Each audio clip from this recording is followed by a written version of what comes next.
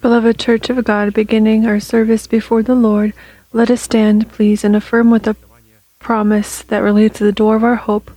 Let the resurrection of Christ reign in our bodies. Amen. Let us bow our heads in prayer. Dear Heavenly Father, in the name of Jesus Christ, we are grateful to your holy name for this once again privilege to be in this place that your hand has outlined for the worship of your holy name. And so allow your inheritance in the name of the blood of the covenant to be lifted to heights higher than us, and to break all burden and sin that binds us. May in this service be cursed as before all the works of devil, illnesses, poverty, premature death, demonic dependencies, all forms of fears, depression, destruction, ignorance, selfishness, all of this, let it depart from your holy people. And stand, Lord, on the place of your rest, you and the ark of your might.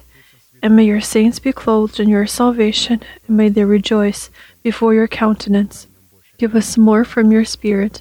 Fill us with your Holy Spirit, and allow us to find your holy countenance. We thank you that this service is presented by Apostle Arkady into your divine arms, and we ask you to continue to lead it with your high and uplifted hand. Almighty God, Father, Son, and Holy Spirit. Amen. May the Lord bless you. Please be seated. The place of Holy Scripture that is familiar to all of us is Ephesians chapter 4, verses 22 through 24. That you put off concerning your former conduct the old man which grows corrupt according to the deceitful lusts, and be renewed in the spirit of your mind, and that you put on the new man, which was created according to God in true righteousness and holiness. We are continuing to surround this revelation that the Lord has written about 2,000 years ago through his Apostle Paul, and unsealed it for us through Apostle Arkady, our pastor.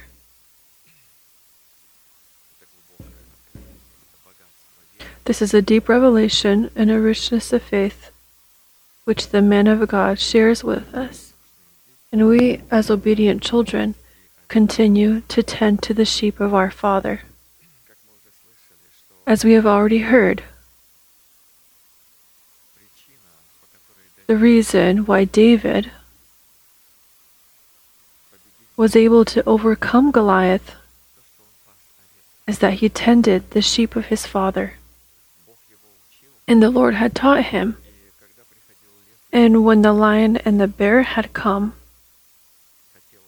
he wanted to take away one of the sheep of the Father, meaning those thoughts, those revelations that God gives to the person who presents for us the fatherhood of God amid the children of God.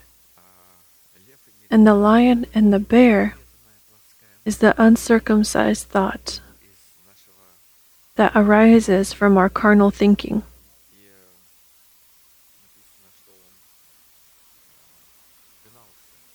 And it's written that he did not allow the lion and the bear to take away one of the thoughts or one of the sheep.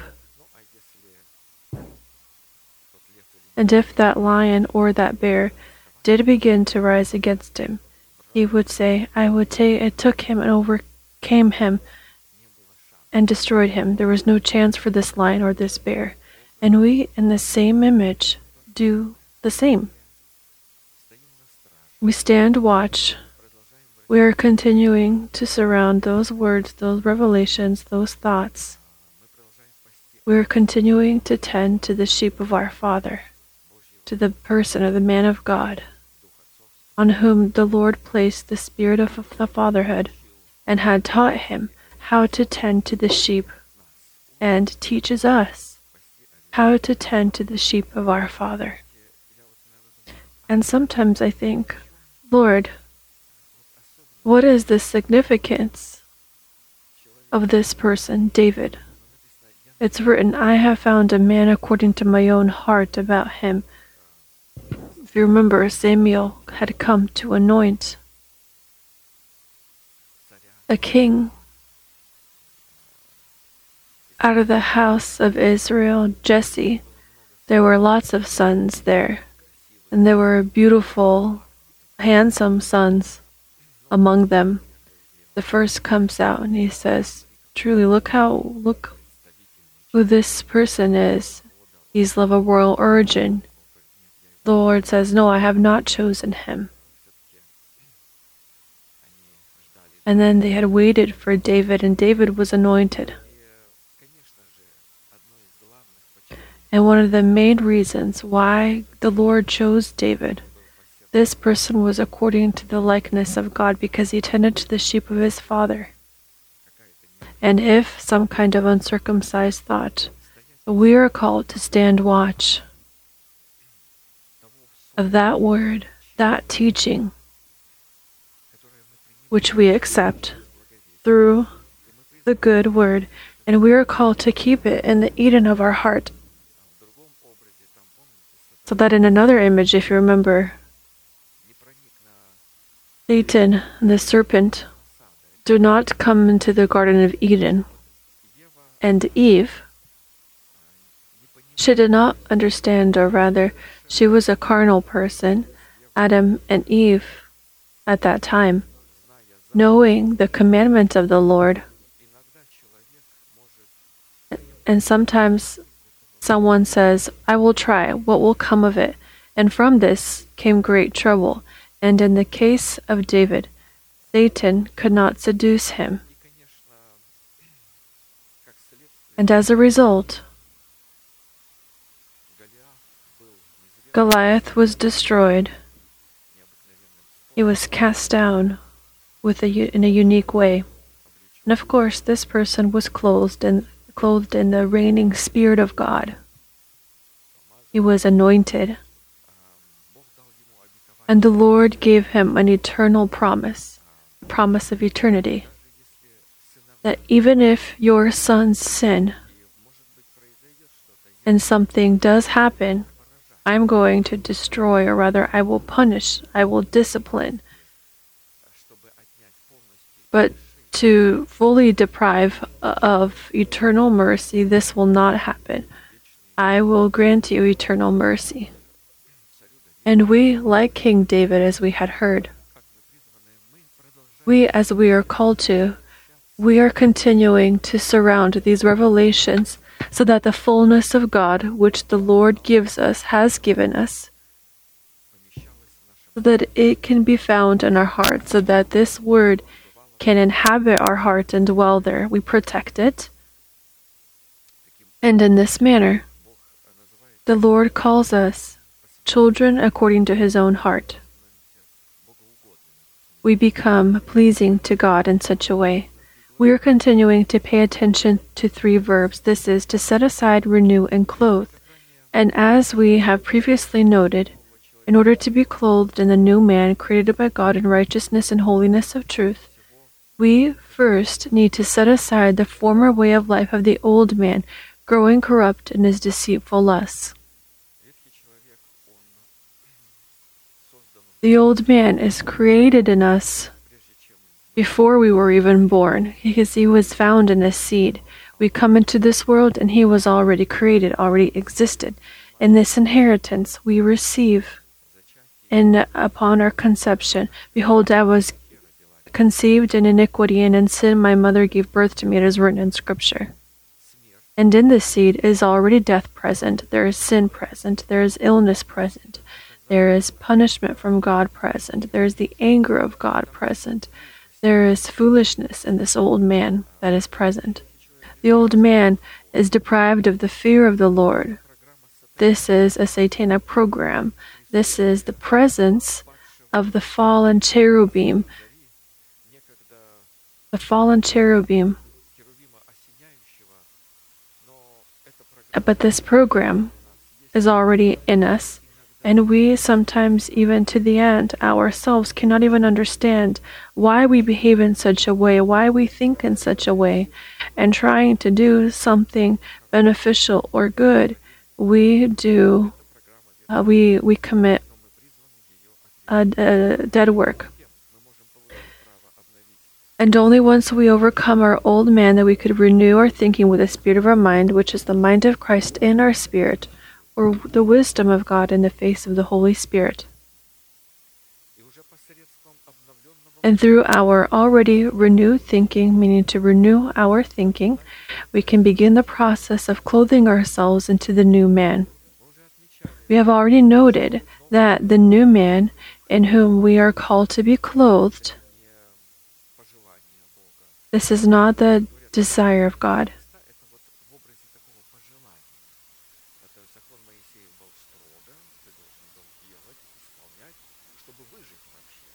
To retract, we have already noted that the new man in whom it is necessary for us to be clothed is our inner or innermost man, born from the imperishable seed of the Word of God.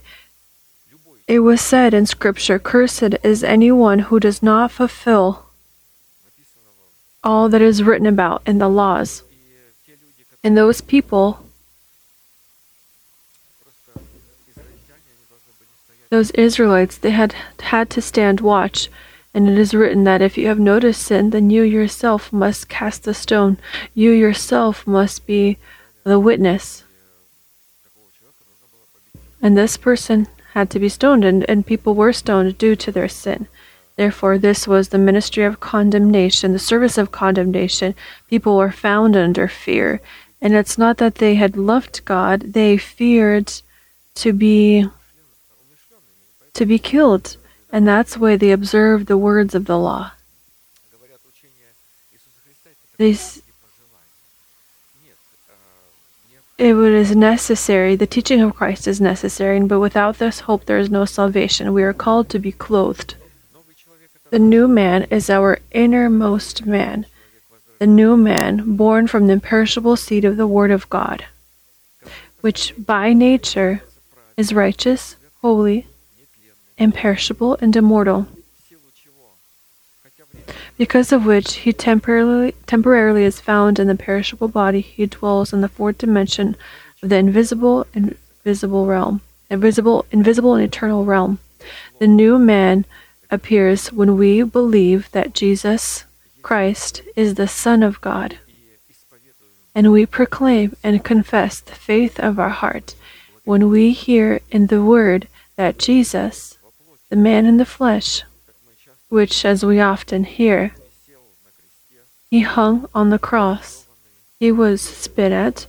His body was likely blue and green.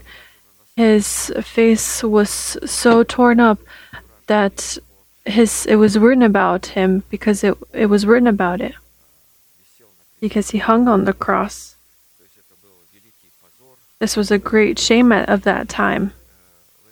And to see in this person, they say, it is easy for a thief. A thief was a thief all of his life. He led that kind of way of life. He did what he wanted to do. He was so boisterous and loud. And all of a sudden, he says, "Have mercy upon me, Lord." And he had received the inheritance of paradise. And someone else who serves God all of his life, he has an appearance of godliness, yet denies it. He is found in hell for this kind of service.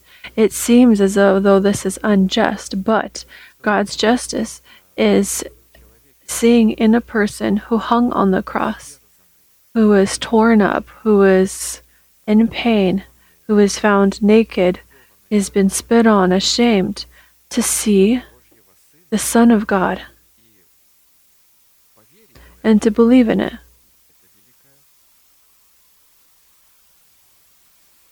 This is the great fate before God. For this, the great humility is necessary to have.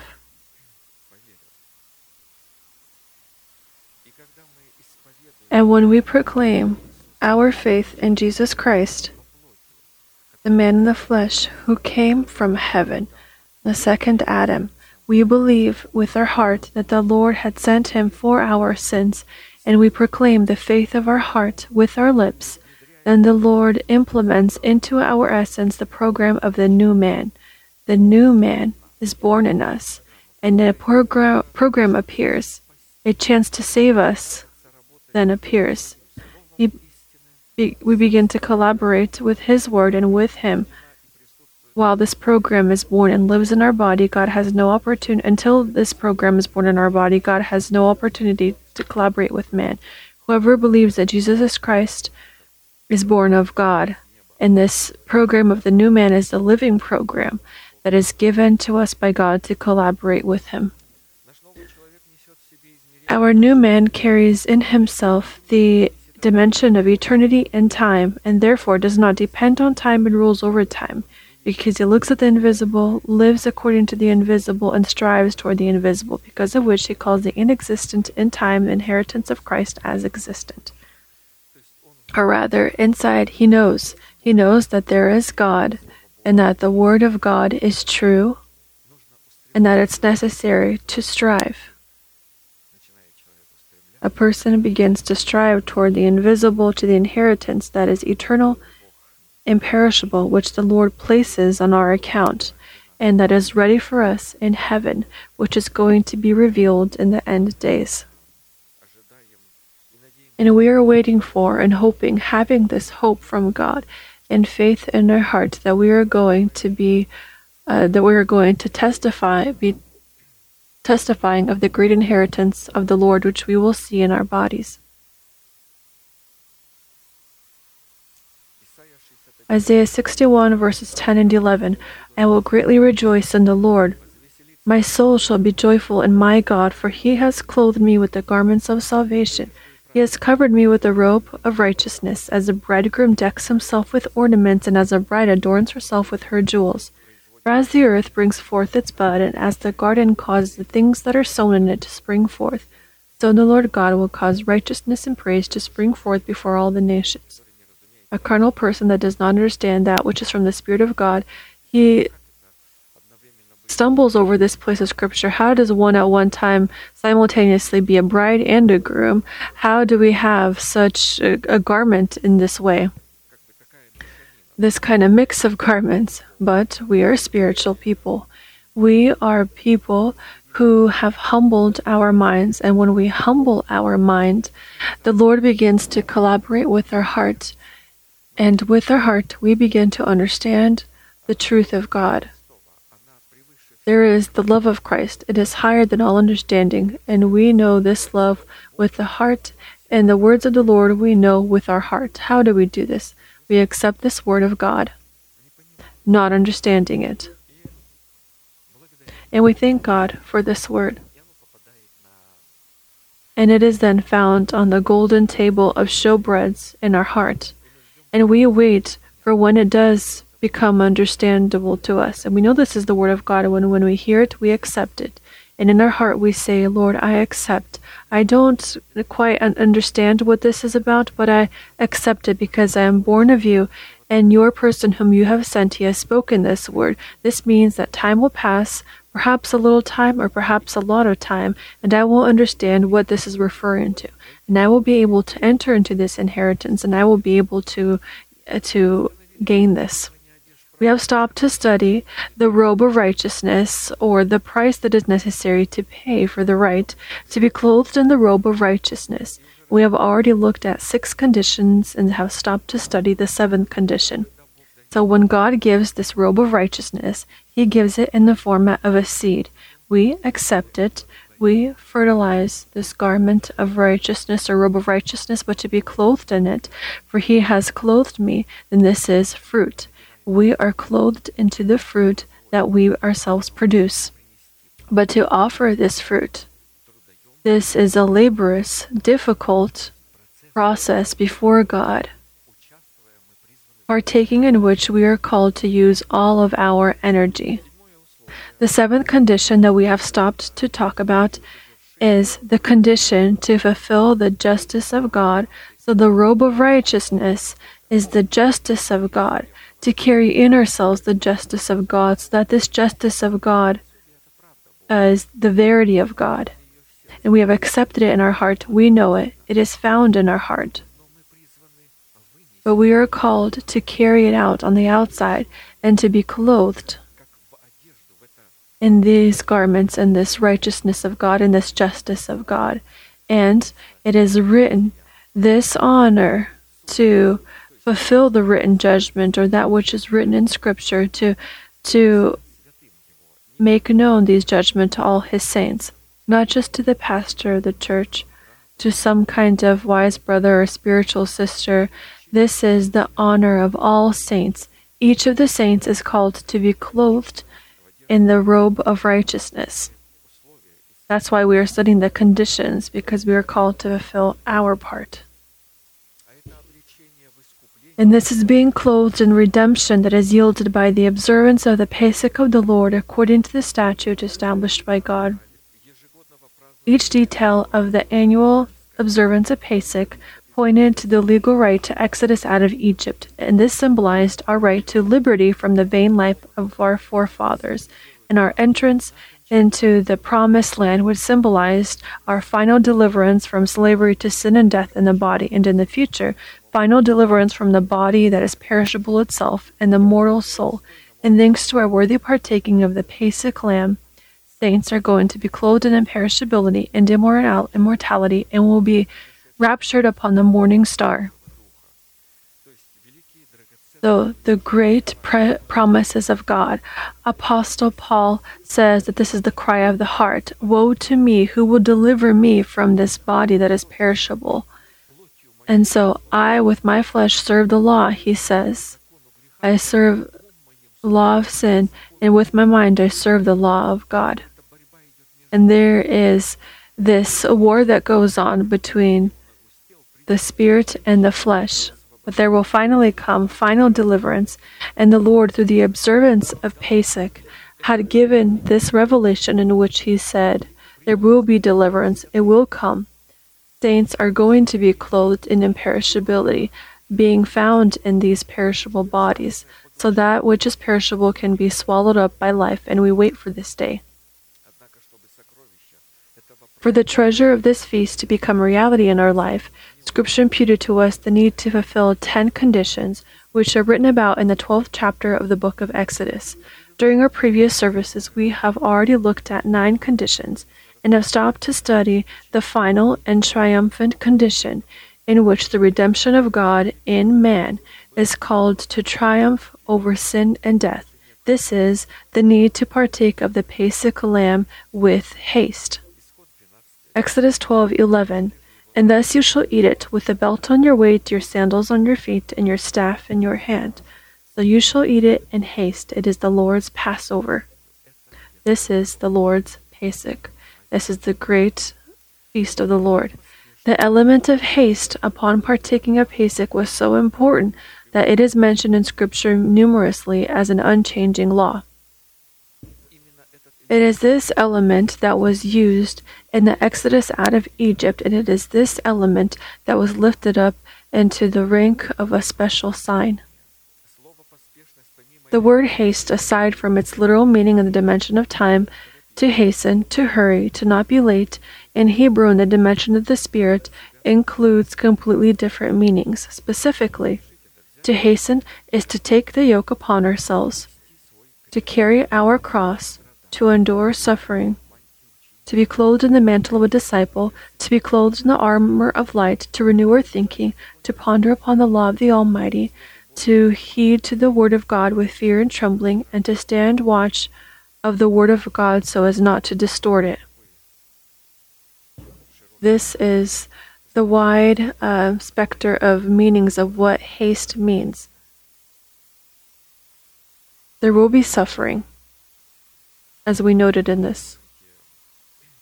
When you remember to Ananias,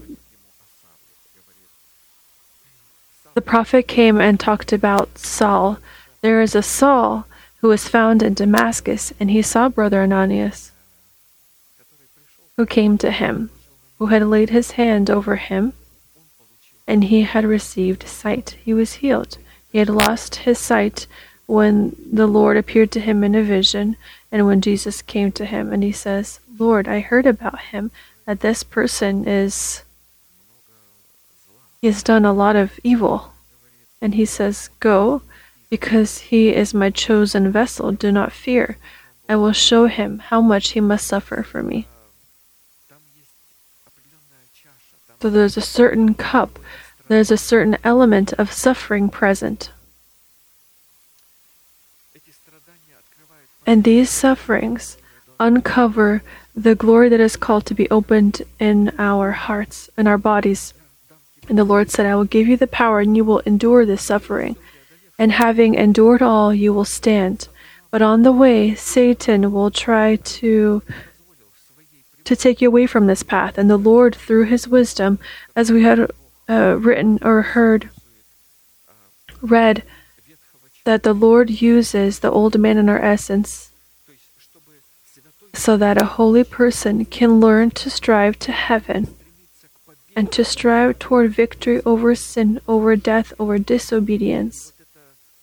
And this tendency to live in sin and the tendency of a new program in us in order to overcome this program of death, it leads us out to the kingdom and stand us in such a way that we will, for all of eternity, go in this direction.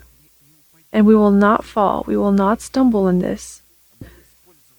Because the Lord used the fleshly man so that we can head in the correct direction, never turn back, and to never, in our thoughts, to try to exhibit some kind of disobedience before God.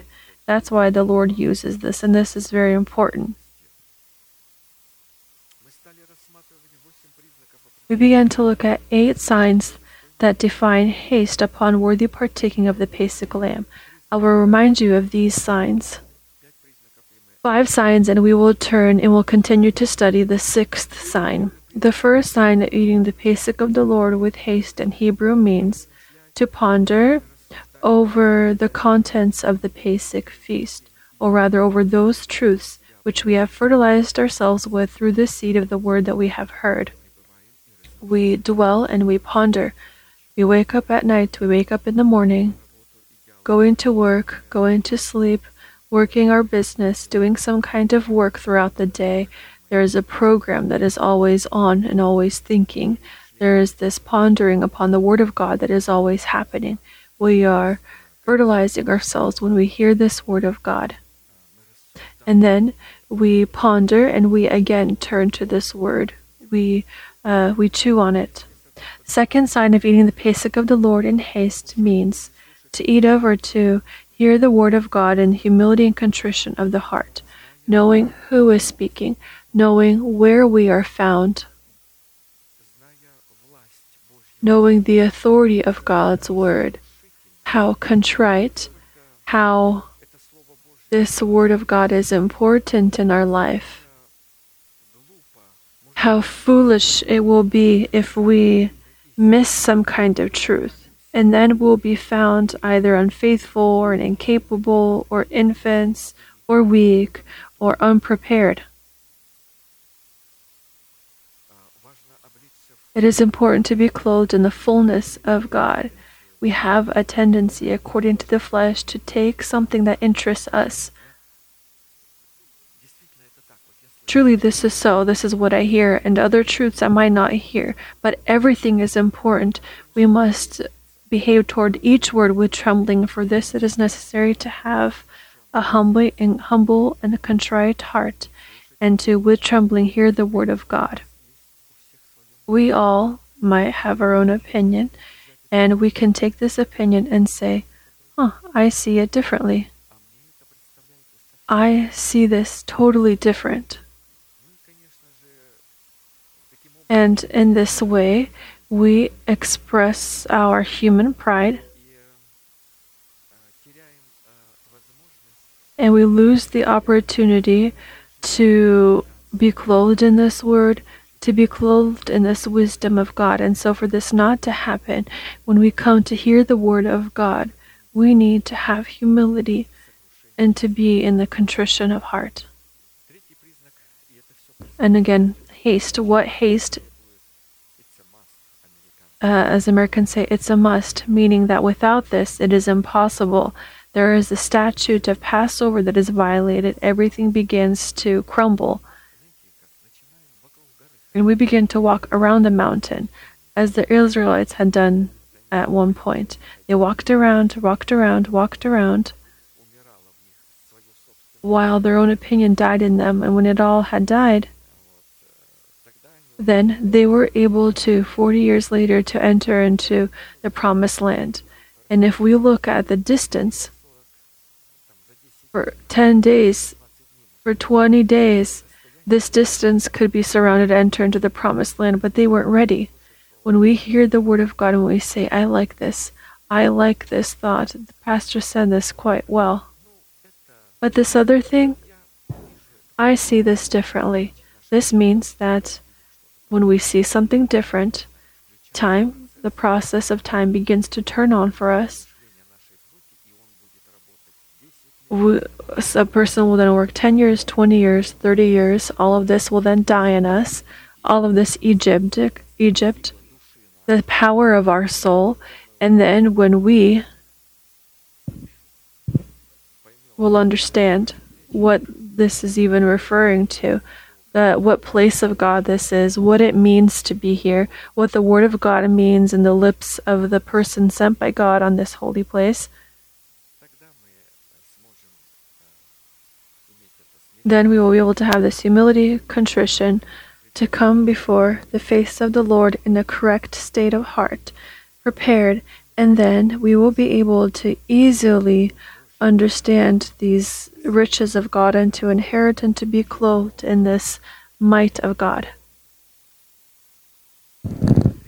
The third sign is to stand watch over that which we hear or that which we eat through hearing the word of God, meaning accepting it.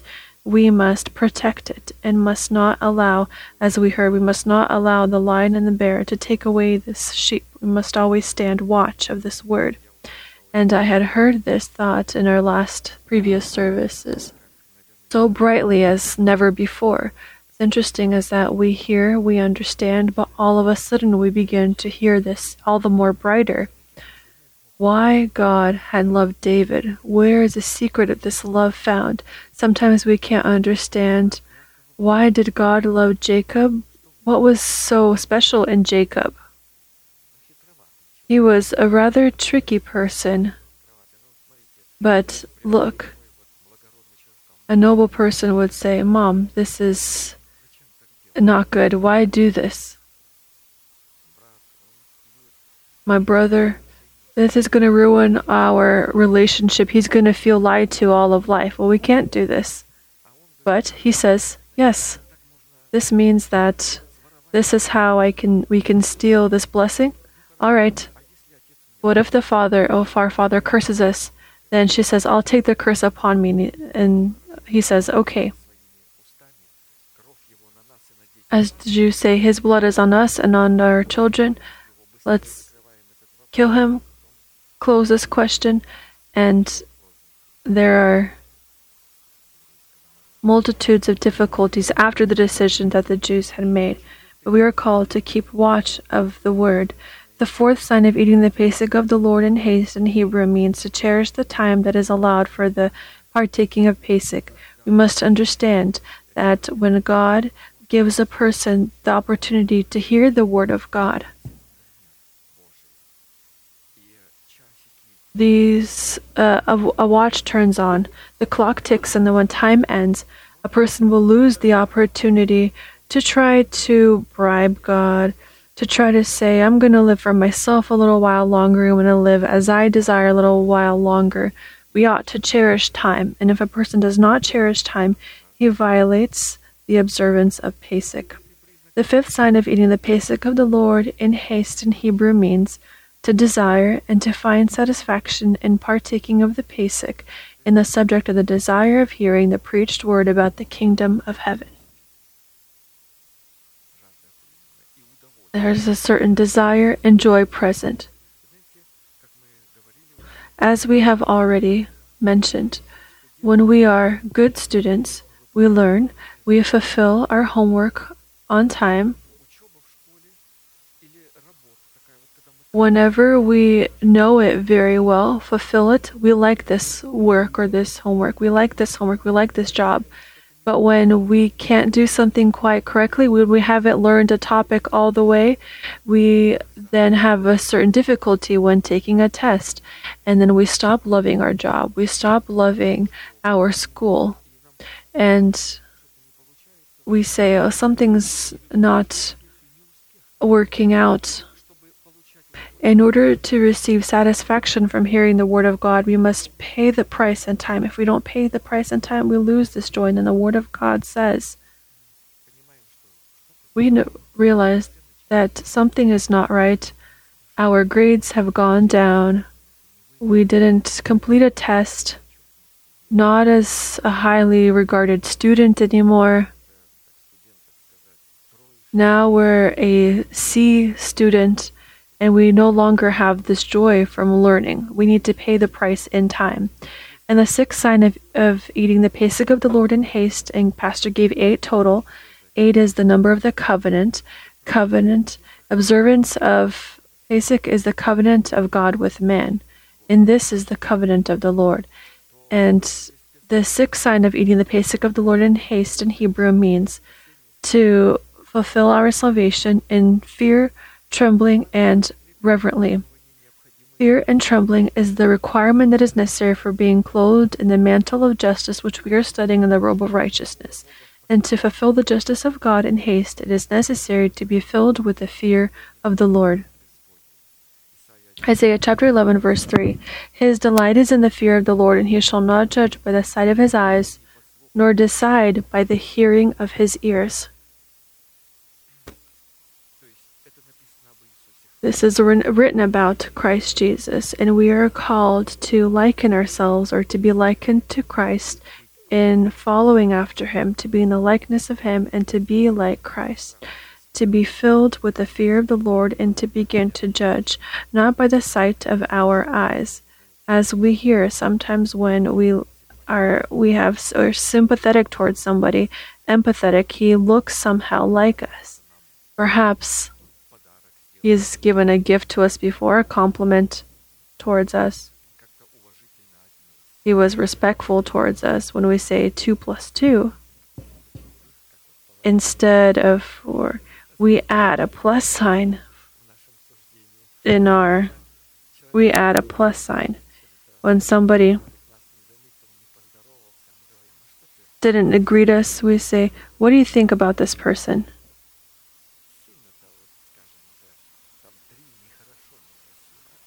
We say 4- towards him out of 5. This means that we might be familiar with the fear of the Lord, but we are not filled with the fear of the Lord. And let's remember that Scripture defines the fear of the Lord as the name of God. The name of the Lord is fear. The name is a virtue. It is that which God is comprised of. It defines his essence. His essence, in which there is the treasure of our redemption. The fear of the Lord is the coming of God among his people, in which he stands up for his own.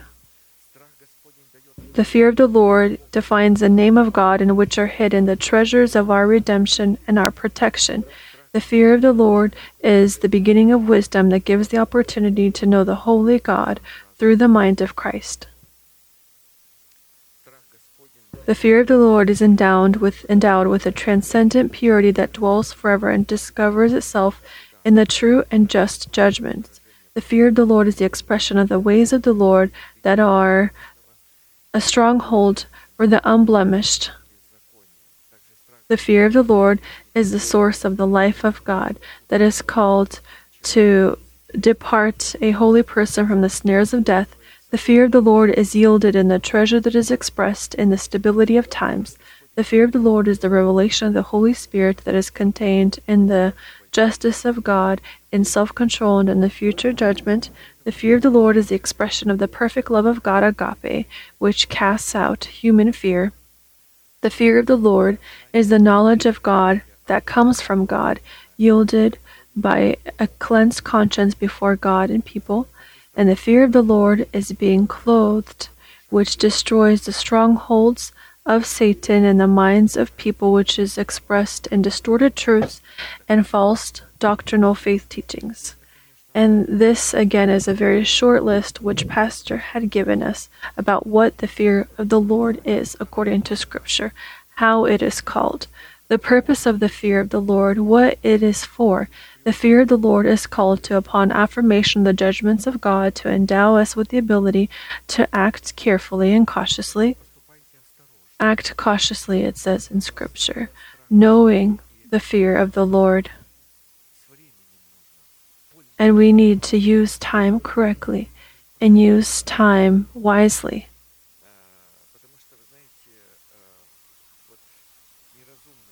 Because these foolish virgins, they have a lack of the fear of the Lord. They did not come in time. They did not gain oil in their vessels. Therefore, Scripture calls them virgins. They are pure but foolish. They are not filled with the fear of the Lord. We know that a person might be just, pure before God, but if he is not filled with the fear of the Lord, he is a foolish person. The fear of the Lord, or being filled with the fear of the Lord, is called to protect us from the envy of the success of sinners. The fear of the Lord is called to test us with the law of Moses and make us capable of overcoming sin. Being filled with the fear of the Lord is called to clothe us with the authority and the ability to be opened in our conscience before God and people. Being filled with the fear of the Lord gives us the ability to lead wars against our enemy and to clothe them with a kind of fear that brings them to a panic and deprives them of power. Being filled with the fear of the Lord is called to create peace on the heights of God. Being filled with the fear of the Lord is called to teach us wisdom through the teaching about humility. Sometimes Satan comes upon people in the form of illness, in the form of weakness, in the form of some kind of test, and the Lord allows this test to come into the life of a holy person. And in this battle, a person battling with these plagues, sometimes he feels at the very bottom, at the very, very bottom in the shadow, but all of a sudden, this fear of the Lord begins to act in him. He understands that he needs the faith of the heart. He needs to begin to proclaim the word of God. He begins to proclaim the word of God, and all of a sudden there is victory. And you know, the Lord allows and teaches us. And sometimes the enemy is afraid of us. Sometimes the Lord allows us moments of weakness, moments of illness, and Satan says, okay, he's grown weak, then now I am going to come a little closer to him. But then all of a sudden, again, if we have the fear of the Lord, if a person is filled with the fear of the Lord, if he has studied this fear of the Lord and has understood the purpose of the fear of the Lord, all of a sudden he begins to proclaim the word of God, and Satan in horror steps away from him and says, you know what? We have an experience. Don't come close to this person, even if he is ill, even if he's grown weak. This person knows the fear of the Lord. And this happens through the proclamation of the faith of the heart. When we begin to proclaim the Lord's victory with our lips and to praise God for that victory that He has given us, being found in perhaps some kind of difficult circumstances. We have already turned to looking at the first two questions. This is the definition and purpose of the fear of the Lord. And now we will turn and remember the essence of the third question. What conditions are necessary to fulfill, to place ourselves dependent on the fear of the Lord, to receive the right to be filled with the fear of the Lord? And so, the first condition for the fulfillment of the fear of the Lord, it might be a familiar fear of the Lord, understanding that this is a treasure, understanding that in the fear of the Lord there is a strong protection, knowing places of Scripture. But if a person does not fulfill the conditions which the Lord places, the Lord will not allow him to be filled with the fear of the Lord, because this is a treasure. These are riches. This is a precious aroma that costs greatly before God. And the Lord gives us this treasure by measure of our growth. And he says, can you carry this fear of the Lord? Can you contain it in your essence?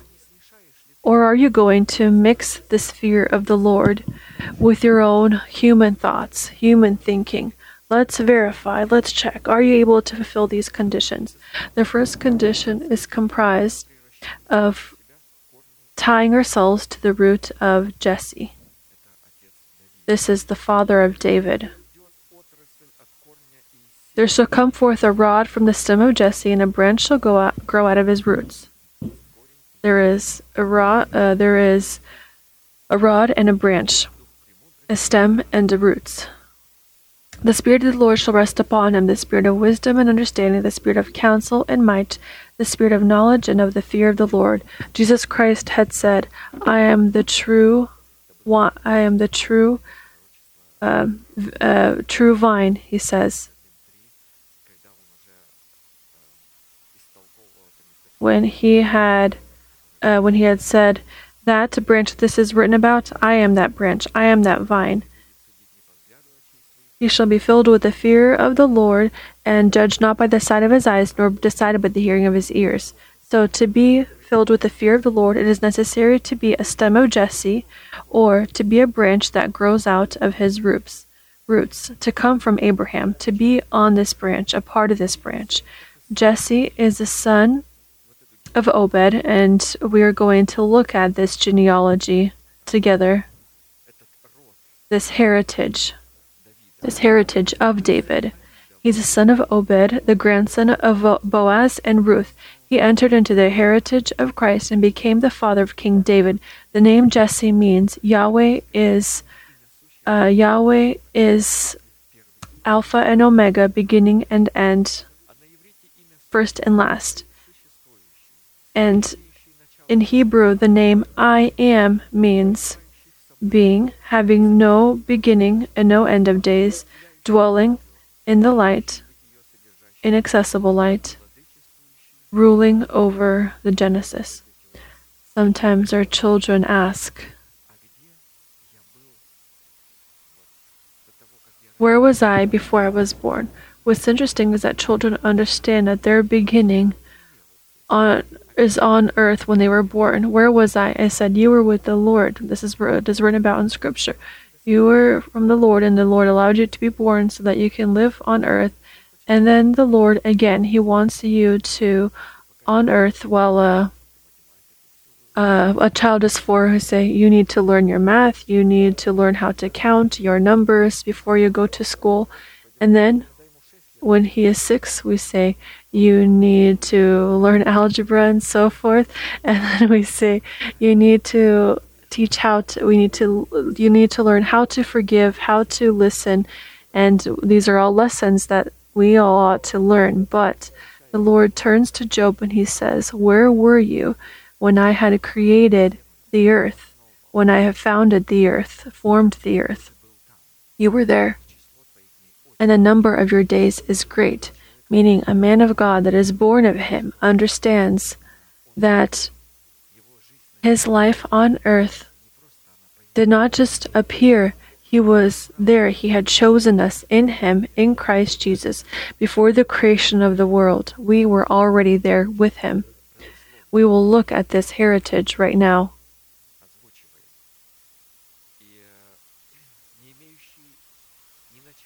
And he is he who had no beginning of days or the end of days, contained in himself, contained in the mystery of inaccessible light. This is what this name means.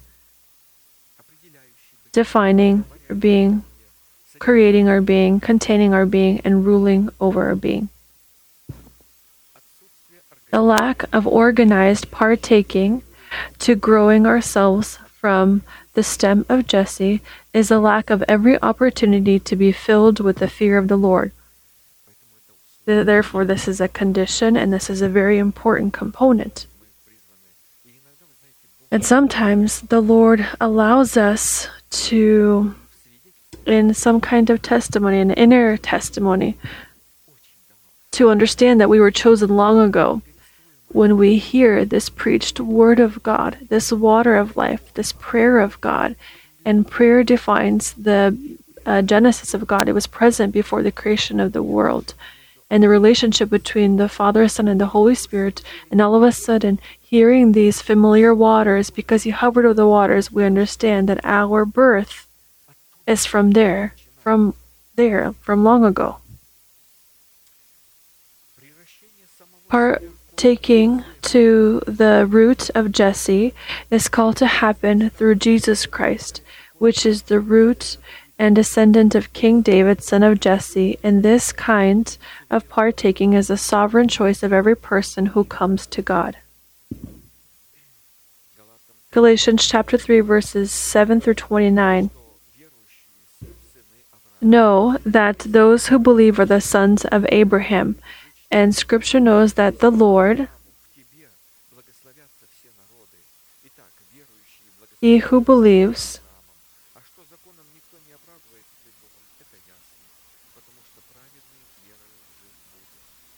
what purpose then does the law serve? It was added because of transgressions, till the seed should come to whom the promise was made. And it was appointed through angels by the hand of a mediator. Now a mediator does not mediate for one only, but God is one. Is the law then against the promises of God? Certainly not. For if there had been a law given which could have given life, truly righteousness would have been by the law. For all the sons of God, through faith in Christ Jesus, all of you have been baptized into Christ, have put on Christ. There is neither Jew nor Greek, there is neither slave nor free, there is neither male nor female, for you are all one in Christ Jesus. And if you are Christ, then you are Abraham's seed, and heirs according to the promise. Heirs of eternal life. With regard to this, our pastor says, I will remind you that according to Scripture, our partaking to the root of Jesse, which was the descendant of Abraham, had happened not according to the partaking to blood, but by making a covenant with God through circumcision of the foreskin of the flesh. So through Pesach celebration. And through Pesach celebration, a non-Jew was able to partake in this. He had to be circumcised. He had to be circumcised, and when he was circumcised, he could partake in the observance of Pesach together with the Jew. In the New, this was through circumcision, through making a covenant, through circumcision of the foreskin. In the New Testament, the circumcision of the foreskin of the flesh meant the circumcision or bridling of our lips. Sometimes we might not understand, as the messenger of God teaches us, but this is allowed up until a certain time. Yes, we perhaps have our own thoughts. Our conscience perhaps is not yet cleansed of dead works. And there are dead works present, but there must be circumcision present. We must never say, well, this is not how I see it. We might say, I thought this differently, but our lips must be bridled in this moment. When we begin to demonstrate the unbridledness of our lips, then this does not allow us to be partaking to the people of God and to partake of the Passover. There must be the bridling of lips through our immersion into the death of the Lord Jesus, which is presented in the doctrine of baptisms.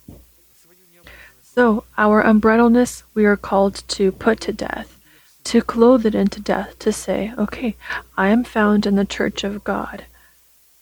All of my misunderstandings I remove, and my understandings I remove. I put them to death, and I am simply going to learn how to understand, to learn how to interpret, to learn how to understand this word of the Lord, how to understand this place of Scripture. If no one instructs me, I won't be able to, and I begin to study from such a position. Psalms 34:12 through 16. Who is the man who desires life and loves many days that he may see good? Many days is eternal life. It's not just to live longer on earth. There are those that love life. They want to live longer. There are others who are pessimistic towards life, and they say, I'm ready to go even now, to go from death to life. This is not just many days, this is referring to eternal life, that he may see good. Keep your tongue from evil and your lips from speaking deceit. Depart from evil and do good. Seek peace and pursue it. Speaking deceit, when we say, I don't agree with this, I don't understand in this way, we don't understand how much deceit our tongue speaks, because we ourselves remove ourselves from the order of God and the life of God. We place ourselves in such an awful position, and we have no understanding of what we are doing. And this is the deceit of our words that are unbridled. Depart from evil and do good, seek peace and pursue it. The eyes of the Lord are on the righteous, and his ears are open to their cry. The face of the Lord is against those who do evil, to cut off the remembrance of them from the earth. Those who do evil they do this evil through the unbridledness of the lips. Genesis 17:9-14. And God said to Abraham, As for you, you shall keep my covenant, you and your descendants after you throughout their generations.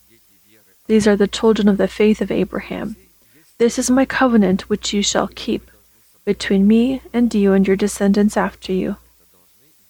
This you must do, meaning this has to happen.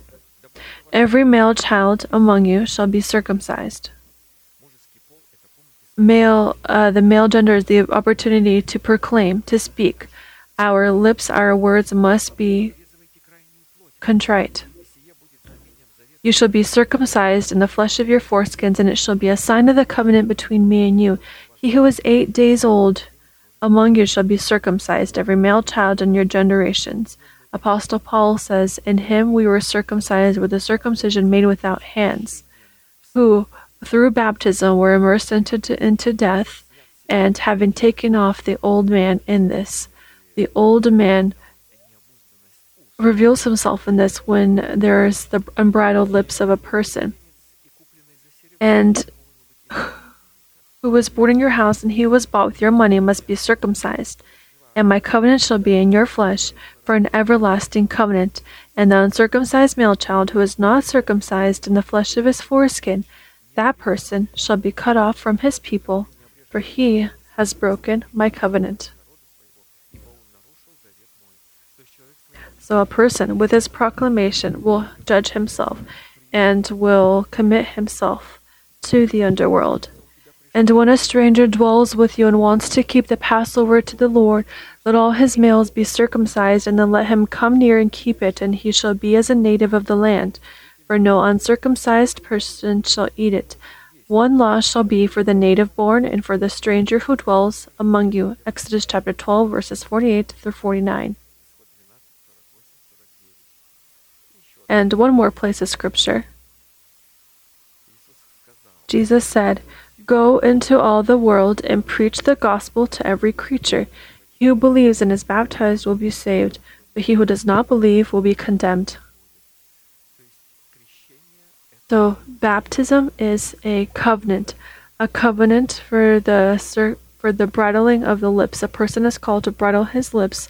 Our lips are called to be bridled. How we ought to correctly speak. We must learn to speak the truth, how to speak it. From this, our eternal life depends, and our position in eternal life, because we are called to speak, how to understand it and how to speak it. For by your words you will be justified, or by your words you'll be condemned. That's why we have home group, cell group services where we train to speak this truth of God. We are reminded of and speak this truth. We must speak the truth of God. Going to bed, getting up, to walking by the day, and it says, may this law, this book of the law, this faith teaching never depart from your lips, because the book of the law is the teaching of Jesus Christ who came in the flesh. For it is in our lips day and night. It must be spoken of. The teaching of Jesus Christ must be spoken. And when we begin to speak the teaching, all of a sudden it turns out that sometimes between understanding and between speaking, we don't understand. There must be this tie, and then this there is perfection when we understand it and when we speak it. This is the condition that God gives us to be filled with the fear of the Lord. The next condition for being filled with the fear of the Lord is comprised of the price for running to God. So we are called to run to God, to depend on it, to place ourselves depend on it, to be dependent on the church, to be dependent on the order of God, to be dependent on the word of God, the Lord's instruction. 2 Chronicles chapter 26 verse 5. He sought God in the days of Zechariah, who had understanding in the visions of God, and as long as he sought the Lord, God made him prosper. May the Lord help us to run to him always.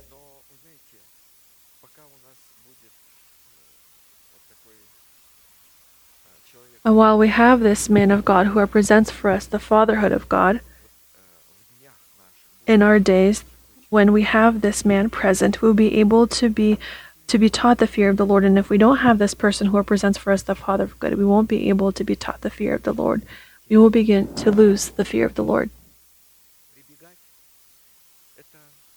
To run to is to care for, to ask, to search, to be found in God. You noticed, saints, I think this is the prayer of every saint. We pray and we say, Lord, let our pastor be blessed, the man who represents for us the fatherhood of God, who are the lips of God, so that we may be comforted by the faith of the apostle, and not just comforted, but so that we can continue to be taught, to be filled with the fear of the Lord. May he be returned to us, that we can learn from him, continue to learn face to face, and this is very important. To care for. This is what our care lies in. To search, to ask for, and to be found in God. Practically, these results define the presence of the fear of the Lord that is gained through the price of discipleship. And so, out of these words, it follows that it is impossible to be filled with the fear of the Lord, in which is contained the spirit of wisdom and the holiness of God, if we are not taught what the fear of the Lord is, what role is given to the fear of the Lord in the fulfillment of our salvation, and according to what results should we test ourselves for our dependence on the fear of the Lord. And consequently, the price for the fulfillment of the fear of the Lord, which we ought to pay as kings that carry the responsibility for our essence before God, this is the price of discipleship. We sometimes want to have a lot in life. If being a manager, to manage roughly 20 people or 100 people, sometimes managers desire more. To have money, to have more of it. I call a person, our brother from church, and I say, well, brother, happy birthday to you. You have a lot of money. Your wife is beautiful, healthy. I wish for you health. He says, well, don't be greedy. Don't be greedy. Bless me with other things as well. And I value the humor, and I say to myself, well, they say, well, there's not enough money in the world. But in fact, if we have learned to govern over ourselves, if we understood the danger that lies in our body, and if we have placed this danger in a prison, then we are already rich people. Then we already dominate over ourselves, and those that dominate over themselves are better than those that overcome a city. To overcome a city, 2,000, 3,000 are needed. For if you are a soldier, a warrior, a general, or whoever, but if you don't govern over yourself, then you are a poor person. If the old man is not found in a prison, however much money, health, riches you have, you then are going to lose all of it, and that is very unfortunate. But we are called to rule over ourselves. The wisdom of God that is found in the fear of the Lord teaches us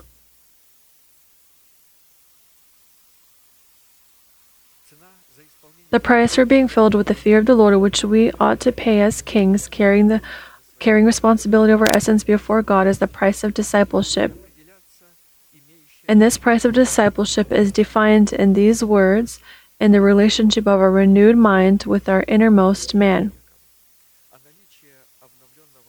And the presence of a renewed mind points to our dignity, a royal dignity, and the dependence on our renewed mind on our innermost man points to the dignity of our priesthood, and this is a certain order that is present.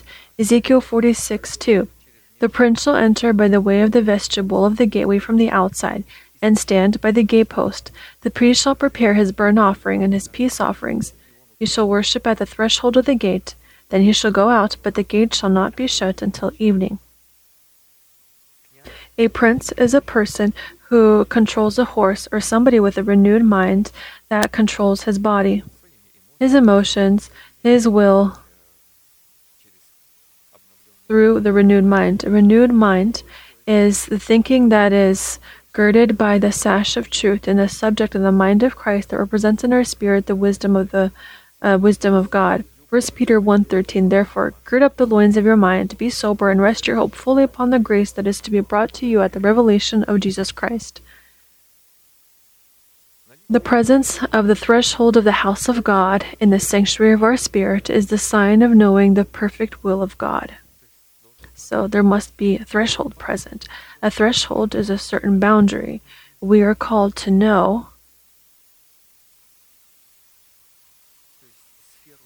the sphere of our spirit and the sphere of our mind.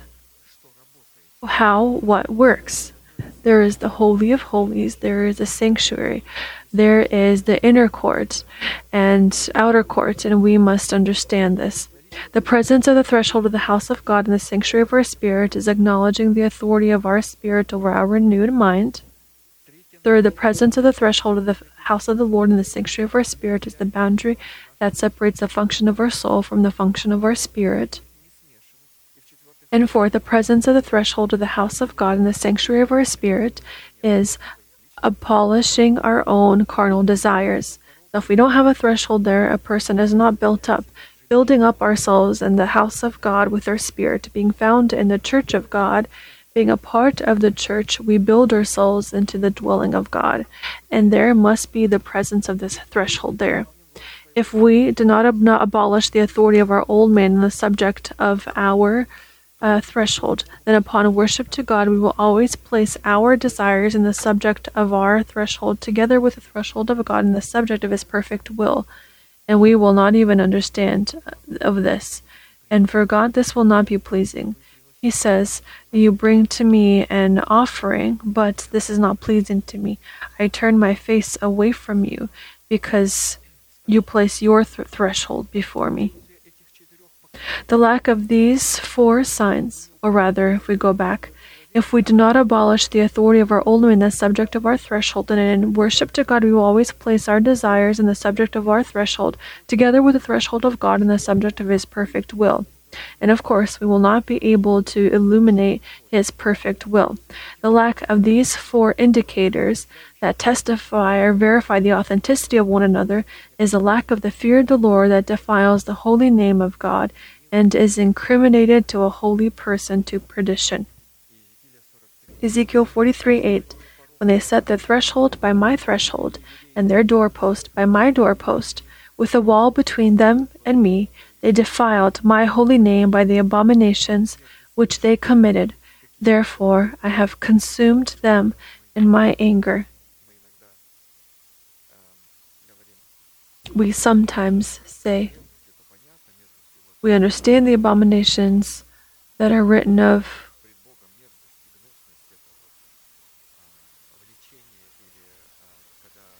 being led, or when there was Sodom and Gomorrah, this is an abomination before the Lord.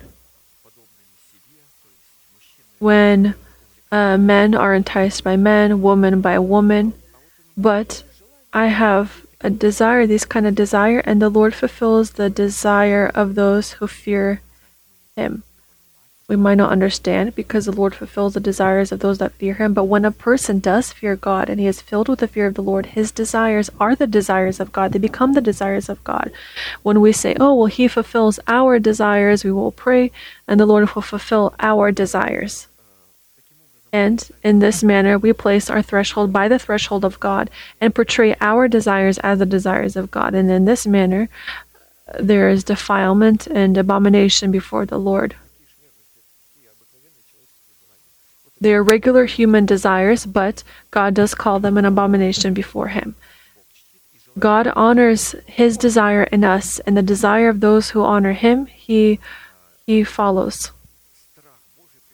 And this fear of the Lord comes through discipleship, through being taught.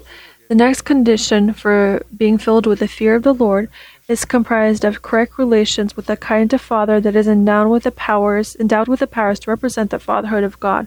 Psalms 34:11. Come, you children, listen to me. I will teach you the fear of the Lord.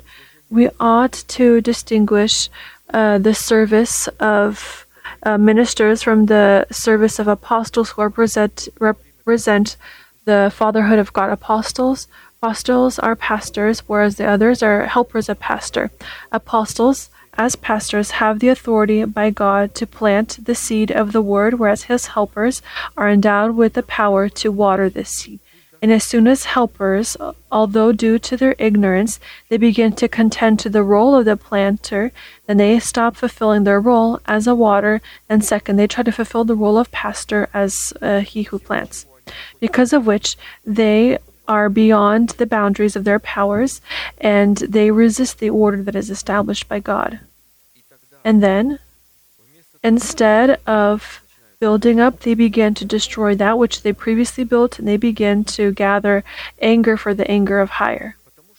Because without fulfilling our role and trying to fulfill the role of the fatherhood of God, their tie to the power of the delegated fatherhood of God is violated, and they stop gathering on their account the treasure that does not diminish, and they begin to scatter it. Matthew 12:30-32. He who is not with me is against me, and he who does not gather with me scatters abroad. Therefore I say to you, every sin and blasphemy will be forgiven men, but that blasphemy against the Spirit will not be forgiven men. Anyone who speaks a word against the Son of Man will be forgiven him, but whoever speaks against the Holy Spirit, it will not be forgiven him, either in this age or in the age to come. And so, the command that is addressed to the children, come children, means to turn attention, children, to your obligations or to your role that is comprised of hearing the Father who speaks. To hear means to accept the planted word or to fertilize ourselves with the seed of the preached word. We are talking about the fear of the Lord and what it takes to be filled with the fear of the Lord. And as soon as children, instead of hearing, they try to be clothed in the powers of the planter, and they begin to teach with their own name, then their tie to the delegated fatherhood of God is violated.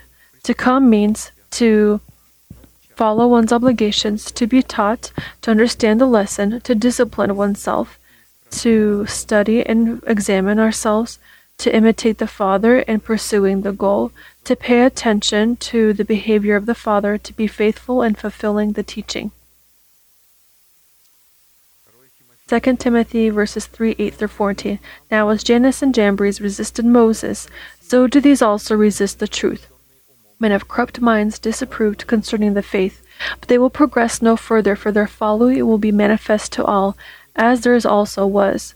Scripture doesn't talk about what happened to Jannes and Jambres, but we see that everyone understood that these people had resisted the prophet of God.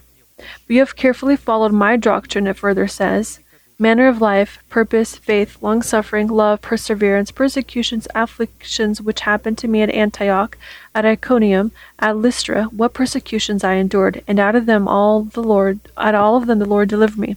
Yes, and all who desire to live godly in Christ Jesus will suffer persecution, but evil men and impostors will grow worse and worse, deceiving and being deceived.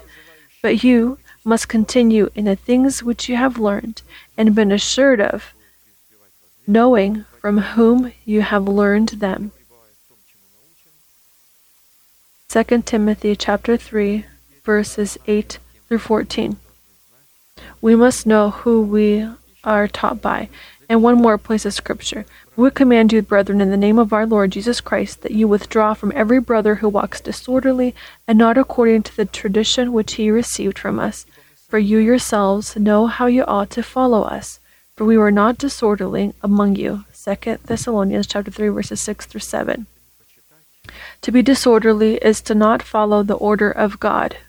So if there is the order of God, the Lord clothes every person with a certain authority. We are not called to stand on the landmark of our neighbor, to violate the landmark of our neighbor, to condemn to a certain service which the Lord has given to the person, to each person, and we must be very careful in this. After it says come, now it says heed. Heed contains the same meanings as to come, but in a more specific format. To listen means to heed, to hear, to listen, to look upon. Proverbs 2, 1 through 5. My son, if you receive my words and treasure my commands within you, so that you incline your ear to wisdom and apply your heart to understanding.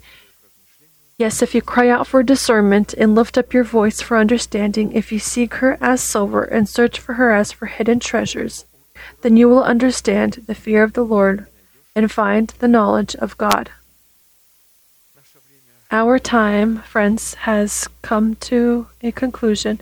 I will read one more place of scripture and then we will conclude.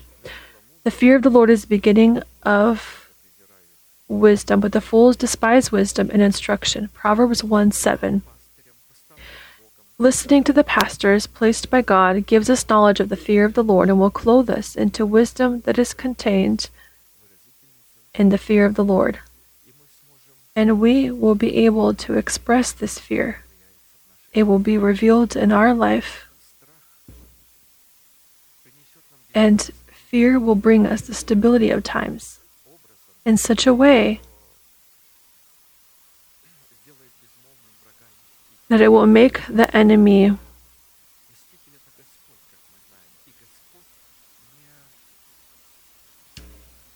fear us.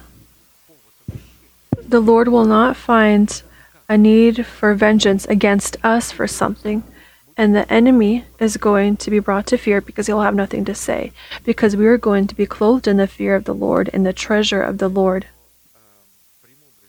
Therefore, the wisdom of God expresses the fear of the Lord. The wisdom of God must be taught. We are continuing to learn the words that were spoken by our pastor. We feel joy and gladness, and we will thank him for this mercy and to rejoice before God that he has led us and gave us this portion. Amen.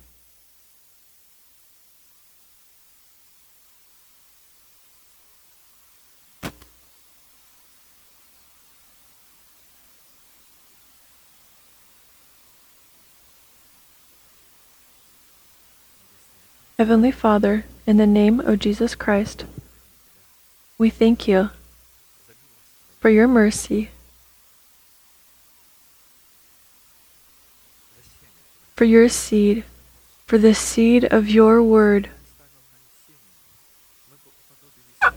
And if we were not being given a seed, we would have been like Sodom and Gomorrah, and would prepare ourselves for the day of destruction of the Lord. But you have given us a seed in the preached word of the person sent by you. We thank you, Lord, that you have given this word and have placed it into the heart of your anointed one, your messenger.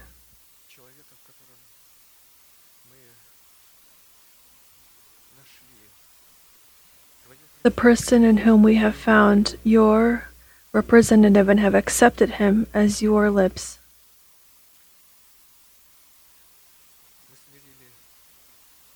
We have humbled and brought our heart to contrition before that judgment, before those words of the lips that we have heard, and you have begun to lead us into your eternal inheritance. You have given us the mercy to hear of the eternal mercies promised to David. You have given us the mercy to discover ourselves as your disciples. And we understand that it is better to humble with the meek rather than to share with the unwise. You gave us your portion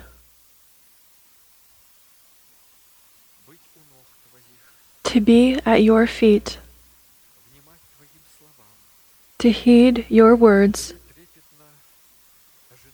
with trembling, to wait for mercy from you, mercy in the word that we have heard, and we have rejoiced.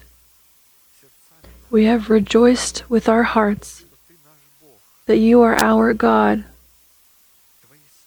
and we are your servants. You are our Father, and we are your children.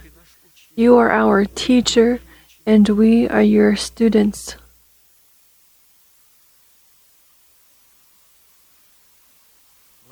We thank you, Heavenly Father, for the name which you have written upon our foreheads and have placed your seal and have called us your disciples and have seen us as faithful. And we're going to follow after you wherever you may go. We thank you for the abundance of your word which you have given us. But we pray, Lord, and ask that your mercy hasten so that our pastor could be restored from illness and could continue to proclaim your mercy and that word which you lay and place in his heart in order to bring us to your fullness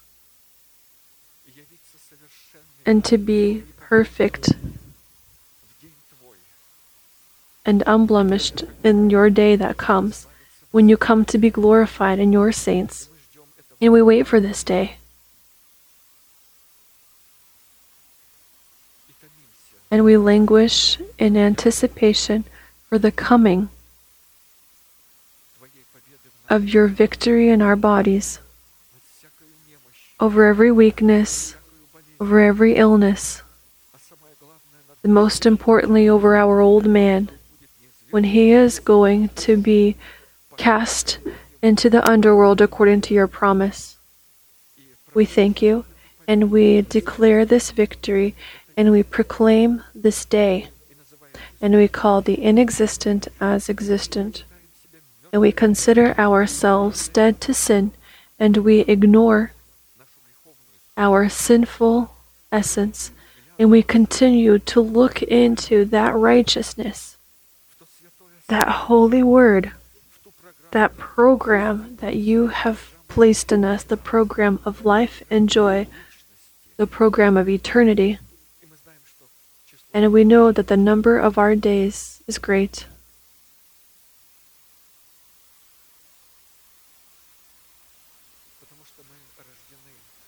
Because we have been born of you, born of your imperishable seed, we thank you for your mercy, for your protection, for your guidance, and for your teaching. And we bow down to you, Almighty God, Father, Son, and Holy Spirit. Amen.